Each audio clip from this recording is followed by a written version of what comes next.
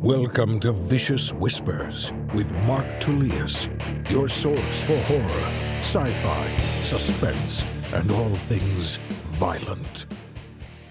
Thank you so much for joining me today on Vicious Whispers with Mark Tullius.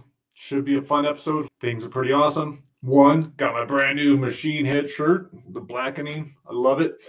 Got a very cool goat's head from Machine Head as well. Before I forget, be sure to stick around for the end. We will play a short story from Untold Mayhem.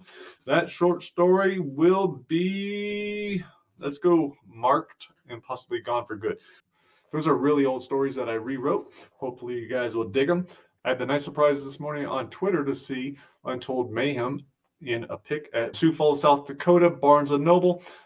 Thank you so much for stocking this, guys. That's awesome. I have been terrible at trying to get my books into stores. I know I should have reached out to different Barnes & Nobles.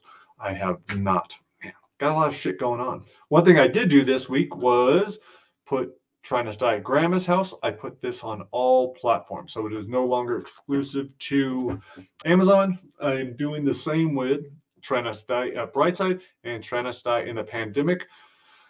It's a matter of me reformatting them. It shouldn't take very long, but I want to make sure all the links are correct. Got to redo everything, make sure it's perfect before putting it wide. But hopefully I'll have those done over the weekend. So if you're really against buying books on Amazon, you will be able to buy those on wherever, Apple, Barnes & Noble, all those good sites.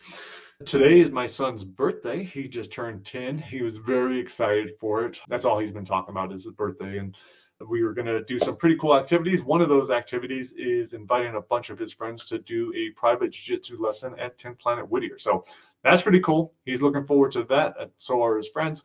Yeah, I'll help out with that and have fun. I think parents are going to jump in too. We'll see how many get on the mat and choke some motherfuckers out.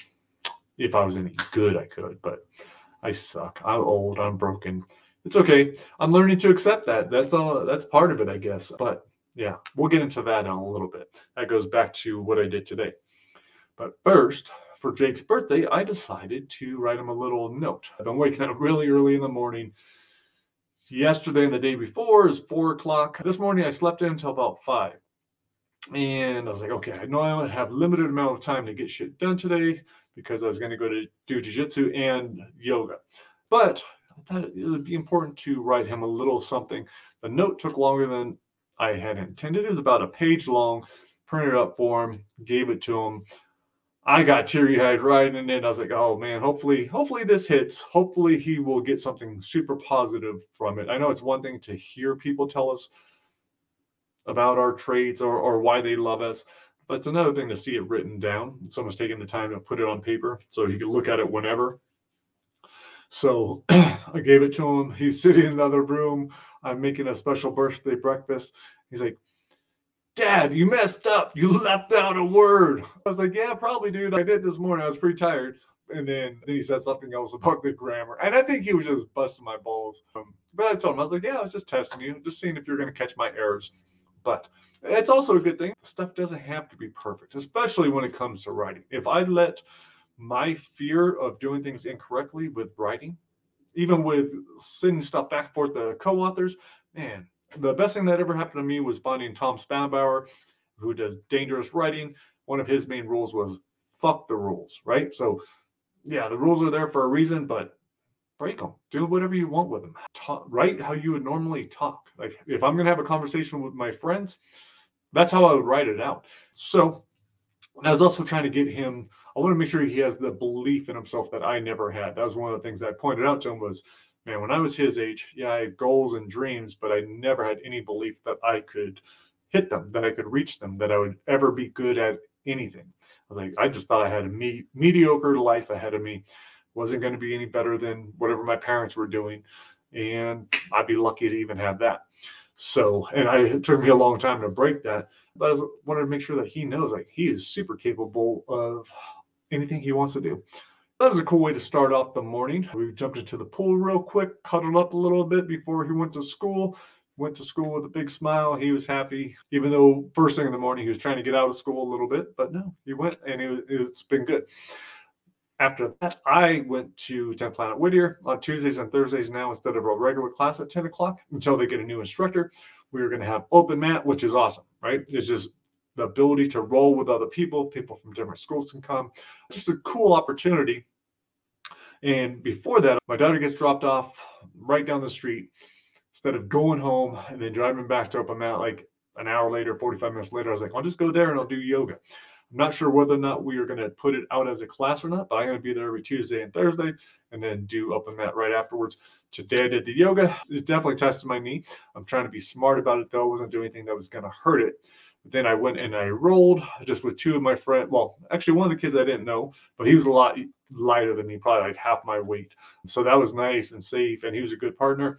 Then I went with another one of my buddies who I normally train with. There were other people there, and I was just realizing like, I shouldn't be doing this. I shouldn't be doing this with my knee. I had acupuncture the other day, and after the acupuncture itself was pretty painful in the knee. And then afterwards, the second half of it is body work. And she was only working on the leg and that MCL. Man, I had a hard time not screaming, just putting up with the pain of it. So I've definitely done a little number on my knee. I had to be smarter, even though and that's what I did today. I told coach after the 2 rolls, I was like, you know what? I'm going to be smart. I'm going to go home. I'm going to get some work done. He's like, sounds like a smart choice. So yay for me, making smart choices. Maybe I am maturing. Before I forget, just saw it, Unlocking the Cage. This book is free. Well, not this book. This is a hardcover. You got to pay some serious money for this thing. Or be one of the 340 fighters I interviewed who probably got a free copy.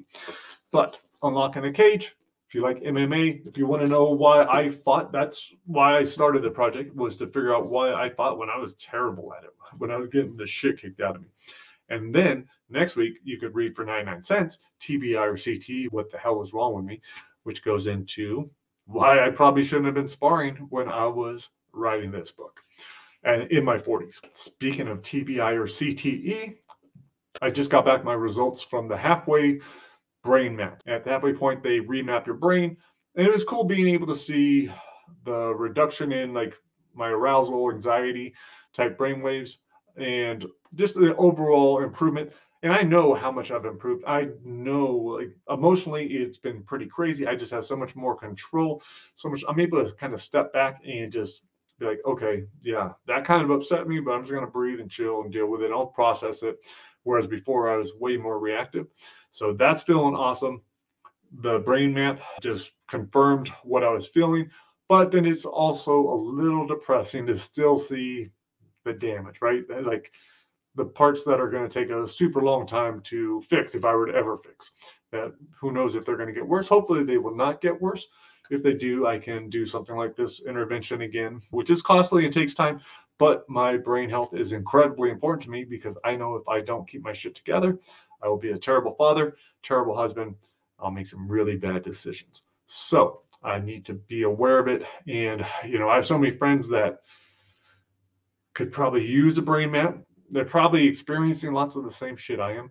Probably burying it all. They're probably just saying, oh, this is how men are. This is how people are our age, just angry or can't control my emotions, whatever it might be. But I played football with a lot of guys. I fought with a lot of guys. I know I'm not the only one that has had this kind of damage. And again, I didn't think I had this damage. I said I was fine. Even when I was experiencing all the symptoms, I was fine. I didn't want to do the testing. So it wasn't until I did the testing, I was like, oh shit, I am not fine. I'm nowhere close to fine. And now I can't even imagine going back to where I was. So that's all awesome. Another thing that's awesome, I'm very excited to be starting the Germany campaign. That thing is underway. I hired someone to help with Amazon ads, Facebook ads, really going after English-speaking readers there. And so we will build up the Try Not to Die series. That is my main focus. Also going to be building up my newsletter there. Before I kept putting it off because I was thinking, well, I need to do a German newsletter too, and I don't want to have to translate the one I have. And even though that wouldn't be that hard, I was like, well, if I'm going after English readers, just have them sign up to my English newsletter. So we're going to start doing that. And the cost of advertising in Germany should be much lower than it is in America and other places in the world. So that is also awesome. Even better, the PR campaign is going to get underway next week. We have our first kickoff call on, I believe, Tuesday. I told him I was like, I'm available as early as 4 o'clock. That's the one nice thing about waking up early. Germany is 9 hours ahead of us. It could make Zoom calls a little bit difficult. So I'm very excited about that. The last thing I wanted to talk about was how good it feels to be remotivated about a project. I know last week I talked about Try Not to Die Super High with Steve Montgomery, how I'm going to take a look at that, see where we're at. All right, that's not the book I'm talking about being excited about. I still haven't picked that up. I knew I had other shit to do. One of those things was to get back onto Try Not to Die in a Dark Fairy Tale that I'm co-authoring with Evan. It had been a long time since I had been working on that, but what was really cool is I saw half of it's already been edited, or just about edited. He made some changes, so I'm going to go back through all my notes, re-add my notes in, take stuff out, all that kind of stuff. But that first half should be pretty solid. I'm doing the second half right now, and while I was doing it yesterday, I just got so happy, and I had a laugh about it, but I was happy about a super brutal death scene that came to me. And I was like, oh, there's this giant wolf, and man, this thing's just going to tear him apart, and it's going to be brutal. He's going to be forcing him to go fetch something, but while he's tearing him apart, it's going to be, and I just was super happy about it. I was like, okay, this is cool. I'm excited about this book. It is going to be super, super violent. The main story, Evan definitely has added some really cool scenes. There is violence. There's some disgusting stuff. Overall, though, I'd say it's more of a lighthearted type book. It's fairy tale-ish, but these death scenes are going to get pretty nasty. So excited about that. And even better was realizing I have my son to help me. Yesterday, I always have to be a little bit careful because sometimes he's a little bit squeamish. He doesn't want to hear certain things. So I test him. I'm like, hey, man, I'm really excited about the Dark Fairy Tale. Got some new death scenes. I just read some more. Do you want to hear any of it? Do you want to help me make a death scene?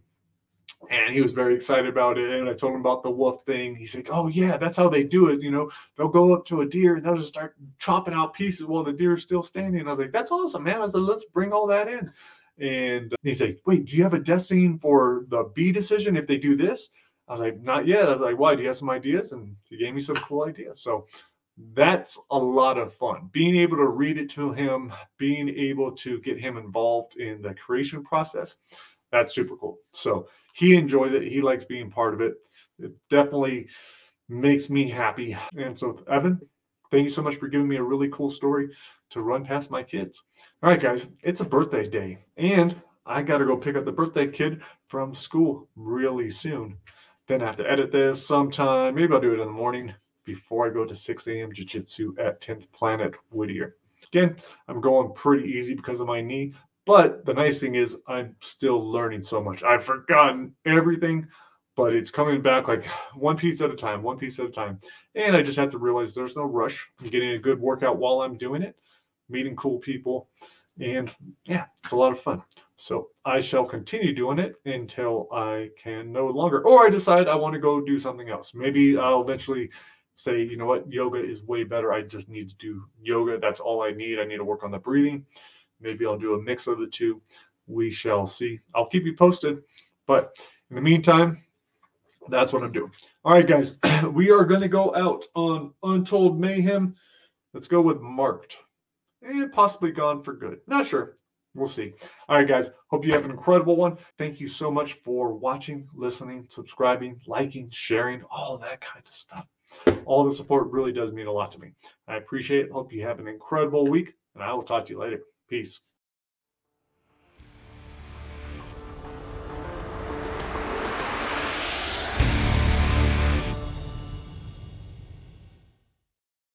Marked. Olson was too good to be true. The old man hadn't learned his lesson. He still flaunted his wealth, kept the exact same routines, and never watched his back. It was like the fat slob wanted to get robbed again. When Nick first got out of the joint, he'd promised himself he'd never do this sort of thing again. But Olson was the perfect victim, and the money was too good. $300,000 would solve a lot of problems. It'd also make up a little for the time locked up. Hell, a payday like that would equal close to $50,000 for each of his 7 years in the pen. Nick turned the page of the newspaper and sneaked another glance at the jewelry store directly across from the mall's food court. From his seat outside of the McDonald's Express, he could keep a close eye on the old man while looking like any other fool reading the help-wanted ads. Not that he would ever lower himself to take one of those jobs. Just for the hell of it, he ran through the list. The only positions he qualified for were below him, and the other 90% of the jobs wouldn't be worth taking, even if the manager had no hang-up about hiring an uneducated ex-con. Who wants to wear a monkey suit and take orders from some college dork just to make $30,000 a year? To hell with that. It was nearing 7 o'clock, and Suzanne, his inside, was pleasantly escorting the last couple out of the jewelry store. Before she headed back in, Suzanne made eye contact with Nick and gave him a discreet thumbs up. He set down his paper to acknowledge her, and she flashed 4 fingers. This was going to be sweeter than he had imagined. Olson was taking home more work than usual. Nick grabbed his coffee and headed for the exit. Olson wouldn't be done closing up shop for another half hour, but Nick was too excited to stay still. 400,000. 100,000 for each of the months he'd been out on parole, unable to find a decent job. Olson's car wasn't in its spot. The black BMW had been there when Nick arrived 2 hours before, and it should still be there. Olson hadn't left his sight for more than 5 minutes. No way he could have come out and moved it. Nick was tempted to race back inside to find Suzanne, but that would be foolish. It wouldn't look good for a tattooed thug to be seen with her. Someone might get the wrong idea and put things together, especially if he went ahead with the robbery. He couldn't bring her into it. Not because he liked her, but because he didn't trust her. Just like everyone else on the planet, if it was her ass or his, she would sell him out in a second. Just like the backstabbing bastard that had put him away in the first place. Not sure what to do, Nick did a 180 and headed for his beater Ford. He felt like a fool when he spotted Olson's 745i in the next row, wedged between 2 SUVs. He had to get a grip if he was going to pull this thing off. How could he not know where the car was parked? He was acting like a damn fish straight out of the tank. Easing into his lowered front seat, Nick concentrated on the BMW's driver door, rationalizing away his fear. He had nothing to worry about. Olson was an easy target. He'd been an easy target for Bear and hadn't changed his ways since. Bear. Now that was an untrustworthy son of a bitch. After sharing a 6x8 concrete cell for 2 years, you'd think you'd get to know someone. They'd sworn allegiance to each other, become blood brothers, beaten down punks together. All that, and Bear still ditched him when it counted. 3 months ago, Bear had called Nick to tell him about this mark. They were supposed to do it together and split the profit, but Bear must have got greedy because after a week of staking out and planning with Nick, he went ahead and did it on his own. The only decent thing Bear did was give Suzanne Nick's name and number so she could call him a week later and tell him that Bear had taken her boss for close to $200,000. The good news was that the plan had worked, and the old man continued his reckless ways. The bad news was Bear split town without saying a word, which seemed pretty risky considering he was on paper for the next 3 years. Probably went to Mexico, where he wouldn't have to worry about some parole officer making house calls. Nick knew all about that headache. As far as pigs went, his P.O. was pretty cool, but the guy was still a pain in the ass.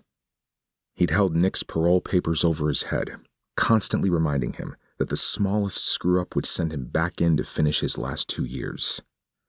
And the home invasion he had planned would earn him more than a slap on the wrist, most likely an additional 5 to 10 on top of the 2. The one thing Nick knew was he would never go back. He considered calling the whole thing off. Maybe it wasn't worth the risk. Nick had missed the first 7 years of his only son's childhood, precious years he would never get back.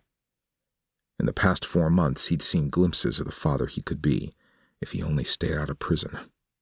How could he risk missing another 7? Nicky deserved better than that. Then again, getting a crappy minimum wage job wasn't much of an option either. What kind of role model would he be if he could barely afford to take his son out for a Happy Meal? He needed money, and he needed it now. He would just have to be extra careful. The dashboard clock read 7:40. Olson was already 10 minutes late. Instead of getting worked up about the delay, Nick counted his blessings.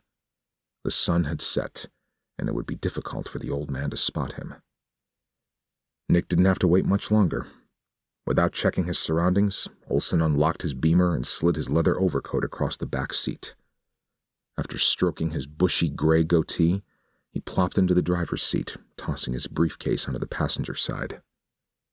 Just the sight of the treasured briefcase made Nick's imagination run wild.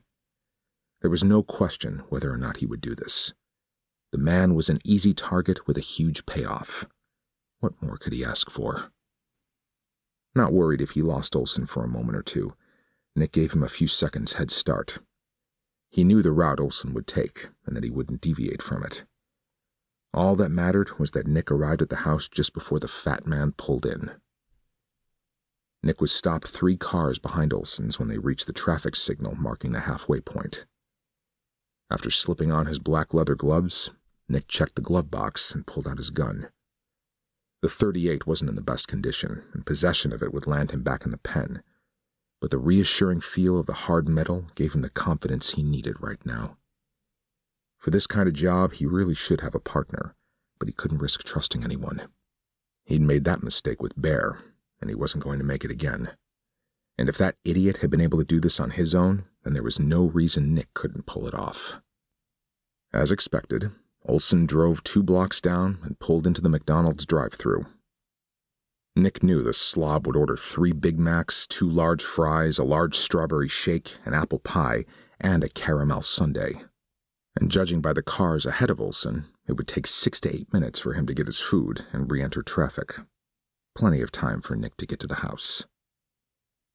Olson's sparsely populated neighborhood was beautiful, the type of place Nick could never afford. He hoped he wouldn't have to use the gun. He didn't want to hurt, let alone kill, anyone. It wasn't his style. But prison had taught him an important lesson in life. Sometimes you have to be violent to survive. If it came down to him or Olson, he wouldn't hesitate to pull the trigger. The original plan had called for Bear to hide in the garage and have Nick tail the Beamer. Once it pulled into the garage, Nick would block Olson in. Now that he was flying solo, he would have to improvise. If he tried driving in behind the Beamer, Olson would be sure to spot him and could easily close the garage door before Nick could slip inside.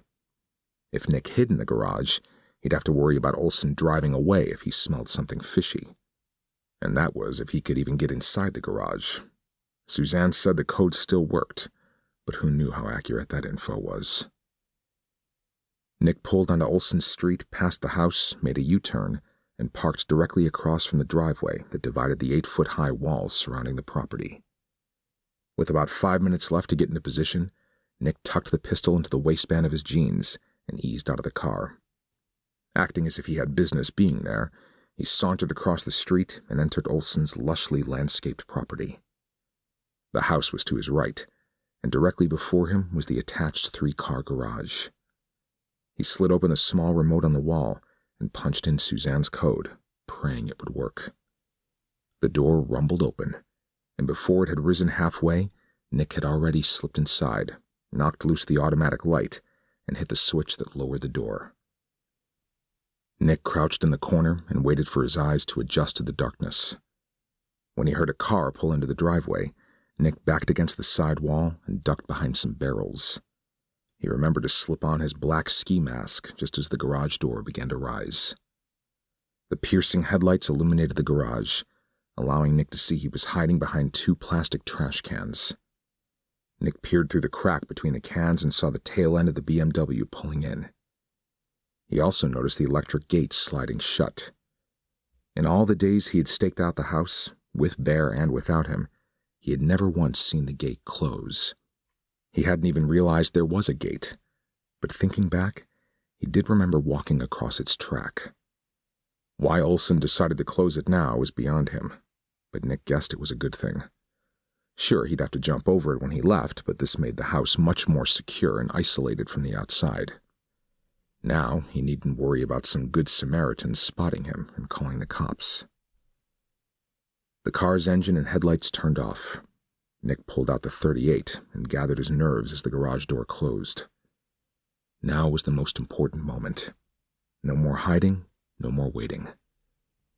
Olson seemed to be taking a long time getting out of the car, and Nick wondered if he might be on his cell phone. If Olson got out of the car and was still on the phone, Nick was screwed. 5 seconds ticked away before the car door creaked open. Nick strained his ears but couldn't hear anything. Although Olson wasn't talking, he could be listening to someone on the phone. The fat man's dress shoes clicked onto the cold concrete and the door slammed shut. Still no talking. Nick had to act. If the old man was on the phone, he'd signal for him to turn it off. And if the guy tried something squirrely, Nick would deal with him, snag that briefcase, and run like hell. Before Olson took another step, Nick popped up. He had worried for nothing. The briefcase was in his hand, but no phone. Nick aimed the gun at Olson's head. "Hold it right there." The guy didn't even flinch. He slowly turned to face Nick, the beamer between them. Olson was smiling. "Hold it right there," Nick repeated. "I heard you the first time." If the car hadn't been in the way, Nick would have slapped the smug bastard. "Put the briefcase on the hood and slide it over." "But the paint, surely you wouldn't want me to scratch it." "Are you serious? Put the goddamn briefcase on the car." "Calm down, son. You don't want to use that." "I will." "No, you won't." "Yes, I will." A soft voice sounded from the opposite corner, startling Nick. "Not if you want to live." Without taking the gun off Olson, Nick glanced to his right. Dressed in black, barely recognizable in the dark, Suzanne crouched behind Olson's other car, a pistol pointed at Nick's head. Nick was so frustrated and upset he could barely speak. "What the hell are you doing?" "What does it look like?" "Put the gun down." "Now why would she want to do that?" Olson asked. Nick turned his attention back to Olson. His smile was maddening. "I'll shoot you." "No, you won't, Nicholas.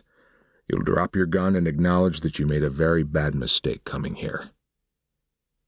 Nick turned his gun on Suzanne. Olson whipped out a huge revolver and trained it on Nick.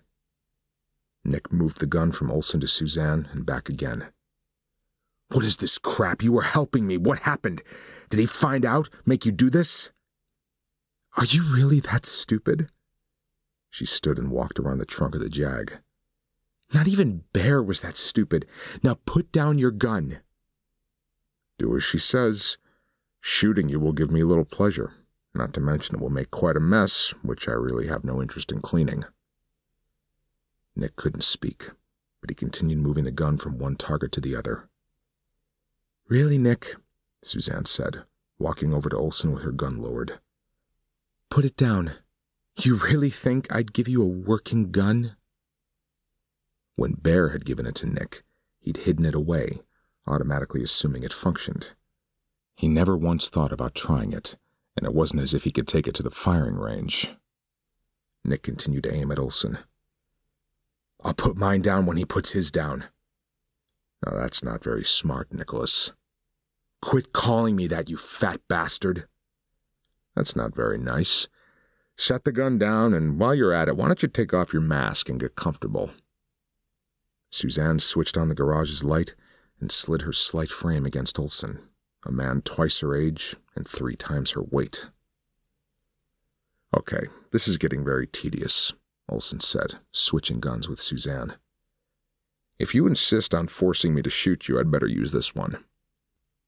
Nick aimed at the side of Olson's round head and pulled the trigger. He pulled it again, and again. Nothing. "Now will you put it down?" Olson raised the silenced pistol. "I really didn't invite you here just to shoot you." Nick dropped the worthless gun and pulled off his mask, recognizing defeat. "Let me go. I didn't do anything. This is entrapment." Suzanne smiled as she ran her hand over Olson's belly. "We're not cops, so entrapment doesn't mean all that much to us. If you'd like to call the police and tell them about it, I'd be more than happy to let you use my phone." Suzanne held out her cell. "I'm sure they'd agree with you and lock us up. They wouldn't question why you were on another man's property without his permission. they also wouldn't wonder what an ex-felon is doing with a firearm. Nick shook his head at the phone and asked them what they wanted. We merely desire your presence, Olson said, and we didn't think you'd accept our request. But why? What do you want? To show you something. Come with us. Go ahead, Nicholas. Follow Suzanne.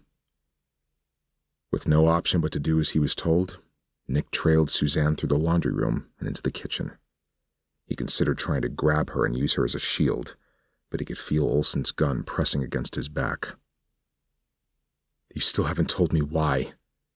Nick watched Suzanne's hips switching back and forth as she led them down a long hallway. I didn't do anything to you. I don't even know you.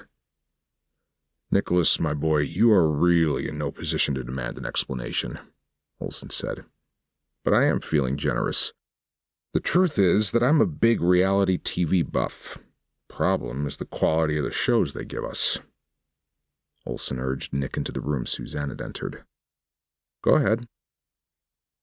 From the looks of it, Olson had his own little movie studio. Nick counted over 20 screens and a wall full of recording equipment in the room.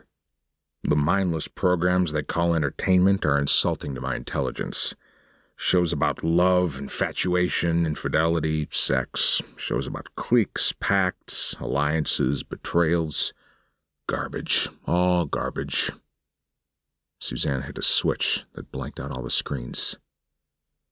So what's your brilliant idea? Nick asked. What do you have that Hollywood hasn't thought of? A glimpse into man's true spirit. What do I have to do? Spend the next 3 months in my guest room. Olson pointed at the metal door Suzanne stood next to. What's the catch? There is none. And if I refuse? What do you think the gun's for, Nicholas? Nick searched their faces for some clue. He knew there was more to the story, but he didn't really have an option. 3 months? And then you just let me go? No cops? You have my word. Now, if you would be so kind as to give Suzanne your car keys, we'll park your car in the garage so you don't get towed. How thoughtful. Nick threw his keys at Suzanne. Now, Nicholas, be a sport. Nick wouldn't look at him. That's fine. I've had enough of your uncivil company. Olson motioned toward the door. Go ahead, Suze. The door swung open, revealing a long corridor with another metal door at the end of it. Nick walked the hallway, the door slamming shut behind him. When he came to the far end of the hallway, he said, And how exactly am I supposed to get in? A loud click answered his question. Nick pushed the unlocked door open and stepped into the dark chamber. The second he was clear of the door, it slammed shut behind him, the lock snapping back into place. Assuming the cameras were equipped with audio, Nick said, So you're going to see if I'm scared of the dark. Afraid not, big guy. You'll have to do better than that. The lights turned on, momentarily blinding him. Nick squinted and saw he was inside a rather large but otherwise ordinary guest room. There was no dungeon master with whips and chains, no rabid dog, no bed of roaches. Just a large, windowless room with a cot against one wall, a couch across from it, and a toilet and sink in the far corner. If Olson got his jollies watching grown men taking a crap on camera, then maybe this wasn't going to be as bad as Nick thought. A low moan came from the couch. There was someone sitting there looking at him. The unclothed man rose to his feet, his emaciated body tottering on spindly legs. Over a loudspeaker, Olson said, You're not being very polite, Nicholas. You could at least say hello. Didn't know I was getting a roommate. I thought you'd be happy. You haven't seen each other in quite some time. The poor bastard with his protruding ribs and bloated stomach couldn't weigh more than 100 pounds. Surely no one Nick knew. True, he looks a little worse for wear, but that's no reason to ignore him. The bearded man inched closer. He held something shiny in his hand. His bony right hand with the shamrock and swastika tattooed across it. the exact same tattoo Nick had spent hours working on between count times. "I know Bear is happy to see you. He hasn't had a thing to eat in over, 7 days? And that doesn't include the 80 days prior in which he was given a mere 1,000 calories. 87 days. A couple shy of Olson's deadline. "Stop right there," Nick ordered his old cellmate. Bear didn't stop. Only 5 feet separated them. He pointed the knife at Nick's chest. "What's it going to be, fellows? Who's going to make it to see tomorrow? Bear, you win and you'll finally get to eat, and in a few days have your freedom. Nicholas, if you're the victor, you'll have 3 months to wonder who your final meal will be. Have at it, boys. Tape is rolling." Gone for good. This was the exact reason Joanne left Los Angeles and moved halfway across the country to a small town. This type of savage atrocity was only supposed to be committed by the filthy creatures that inhabited large cities. Gruesome murders weren't supposed to happen out here in the middle of nowhere. After one last look at the body, Joanne exited the bedroom and made her way toward Officer Donovan, who was pacing back and forth at the end of the hallway. Joanne asked, "Were you the first to respond?" Donovan said, "Yeah, Ken Moore was on the other side of town helping Miss O'Connor with her chickens. I was picking up lunch at the diner when I heard the call. Sure, I'm glad I hadn't eaten yet." "It's not a pretty sight in there," she said, letting him know that if a seasoned veteran like herself was upset by it, then he had nothing to be embarrassed about. God, she was just a helpless old woman, and the number of times she was stabbed, it's sick. Joanne shook her head. Someone the victim's age should be baking cookies for her grandkids or knitting a sweater. She had no business being spread across the bed, having spent her last few minutes on Earth as a human pincushion. "What can you tell me? Do we know anything yet?" "Diana Snyder, 67 years old. No sign of forced entry. Guessing she left the door unlocked. Her husband George found her and called 911. He nodded toward the kitchen doorway behind him. "He's in there. When I came in, he was cuddled up beside her." "How's he holding up?" "He stopped crying. I think he's in shock." "Okay, I can take it from here." "Care if I wait outside? I don't know if I can handle listening to him anymore. It's too damn sad." "That's fine. Start interviewing the neighbors. They were probably too far away to see anything, but you never know." Donovan hurried out the front door. Joanne walked toward the kitchen, took a deep breath, and braced herself. This had to be the absolute worst part of the job. She would rather examine a dozen mutilated bodies than interview one survivor, especially so soon after the incident. The distraught man sat at the small kitchen table, his once white T-shirt splattered with blood. Joanne slowly crossed the linoleum floor, giving herself time to steady her nerves and study him. The bony old man was a wreck, his wiry white hair scattered every which way, streaked a dark brownish red from having run his bloody hands through it. His bloodshot eyes were such a pale blue that it looked like the years had peeled away their brilliance. He had an average-looking nose, straight and without bumps, but a strand of clear mucus hung between the tufts of white hair that pushed from each nostril. Standing with her hand on the back of an empty chair, Joanne said, "Excuse me, Mr. Snyder?" The man looked at Joanne. "She's gone," he said, his voice cracked and desolate. "Gone for good." Gently, she asked, "Do you mind if I sit down, sir?" He clenched his hands. "Oh, God, I can't believe it." Joanne took a seat and offered him the package of tissues she kept in her jacket. His large, round eyes overflowed with anguish. "It's George. Joanne set the tissues on the table, hoping he would use them to wipe his nose. George continued talking, oblivious to the gesture and the dangling string of snot about to drop onto his upper lip. "We were high school sweethearts, you know," he said, eyes fixed on his hands. Joanne nodded. In her 16 years in the LAPD, she had discovered that, if time permitted, it was best to let the survivors talk about other things before addressing the tragic event. It seemed to serve them as a type of security blanket that would lessen the impact of reliving the terrible trauma. George said, "Ever since she took the seat in front of me in freshman English, I'd stare at her auburn mane and imagine caressing it. She was beautiful." Joanne had never been loved by any one man for more than 5 years. But here was George, idolizing a wife he'd had for 50. "The first time she let me hold her hand, we were walking down Cherry Avenue, my arm burning from the weight of our school books.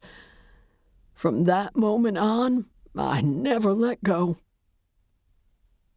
Joanne was tempted to grab the tissues for herself. She couldn't let the tears flow. That would be unprofessional, even in this hick town. Joanne knew she should be asking questions in case the killer was fleeing the area. But she figured a few more minutes wouldn't hurt. Whoever had committed the atrocity had not been careful. They would have more than enough evidence to track down the animal. "We got married 48 years ago and had 3 wonderful children. We made them on that same exact bed that she was..." The old man looked at Joanne. Really looked at her for the first time. "Why did this have to happen? It wasn't supposed to. We were going to die together." Joanne cleared her throat. "I don't know. I'm so sorry." "She's only been gone an hour, but it feels like an eternity. I don't know how I'll ever make it without her." "You will," she said. "If only things had been different. I feel like it's my fault." "Did you leave the door unlocked?" "No, everything was locked. But this could have been prevented. She didn't heed my warnings." Joanne imagined his unsuspecting wife opening the front door and inviting the killer inside to use the phone, or perhaps the bathroom. George said, "And what a terrible way to go. Must have taken over 5 minutes, and she was alive most of it." There were 77 slashes shredding Diana's body, but only a few delivered to the torso. Joanne eased her chair back and asked, "Did you hear the attack?" "Is she still on the bed?" "George, where were you this morning?" He used the back of his hand to wipe his nose, dragging the slimy mucus across his cheek. "I was here all day." "In the backyard?" He shook his head. "I warned her to change. It didn't have to end this way."